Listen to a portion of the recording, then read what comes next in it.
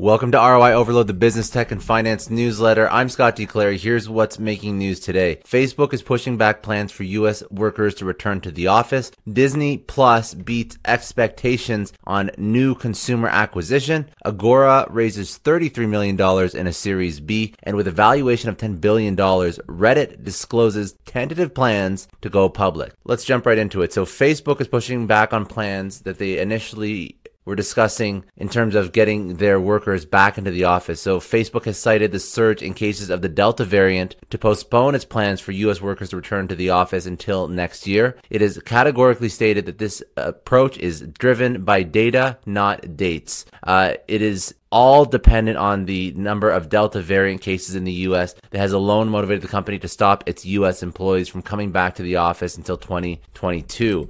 Earlier, Facebook was planning to fully reopen its offices by October, while 50% would have returned roughly around September. Offices outside the U.S. may reopen by the end of this year. However, Facebook said that postponement of similar programs to the U.S. may happen in other countries as well. Disney Plus is beating expectations on consumer acquisition, so exceeding Wall Street's expectations of 114.5 million consumers or customers or audience members. Disney Plus has reached 116 million paid subscribers in its third quarter. It is 100% growth when compared to the numbers of the same time the previous year. Along with number of subscribers, Disney also exceeded Wall Street's revenue expectations. While the estimate was roughly $16.76 billion, Disney recorded $17.02 billion. The earnings per share went up to 80 cents, while analysts' expectation was only roughly 55 cents. Hotstar is a version of Disney Plus, which actually went the opposite way of Disney Plus's growth curve. Hotstar witnessed a decline in their average revenue per user from $4.62 per user to $4.16. However, Disney's other streaming services, most notably Hulu and ESPN Plus, followed similar growth trajectories. The average revenue per user for Hulu and ESPN grew to $13.15 from $4.47 for Hulu, and for ESPN Plus, $11.39 from $4.18. Those are massive increases in revenue per user. The subscriber base of Hulu grew 21%, and the subscriber base of ESPN Plus grew 75%. Hulu reached 42.8 million subscribers. ESPN Plus reached 14.9 million subscribers. And the tech startup Agora just raised $33 million in a Series B. So Agora is a tech startup with a materials management platform for contractors. Tiger Global Management led the round. Other backers included 8VC, Tishman Speyer, Yahoo co-founder Jerry Yang, Michael Ovitz, DST, Lefrak, and Kevin Hartz. Now, Agora was founded in 2018, and in these past 3 years, it has raised a funding of $45 million.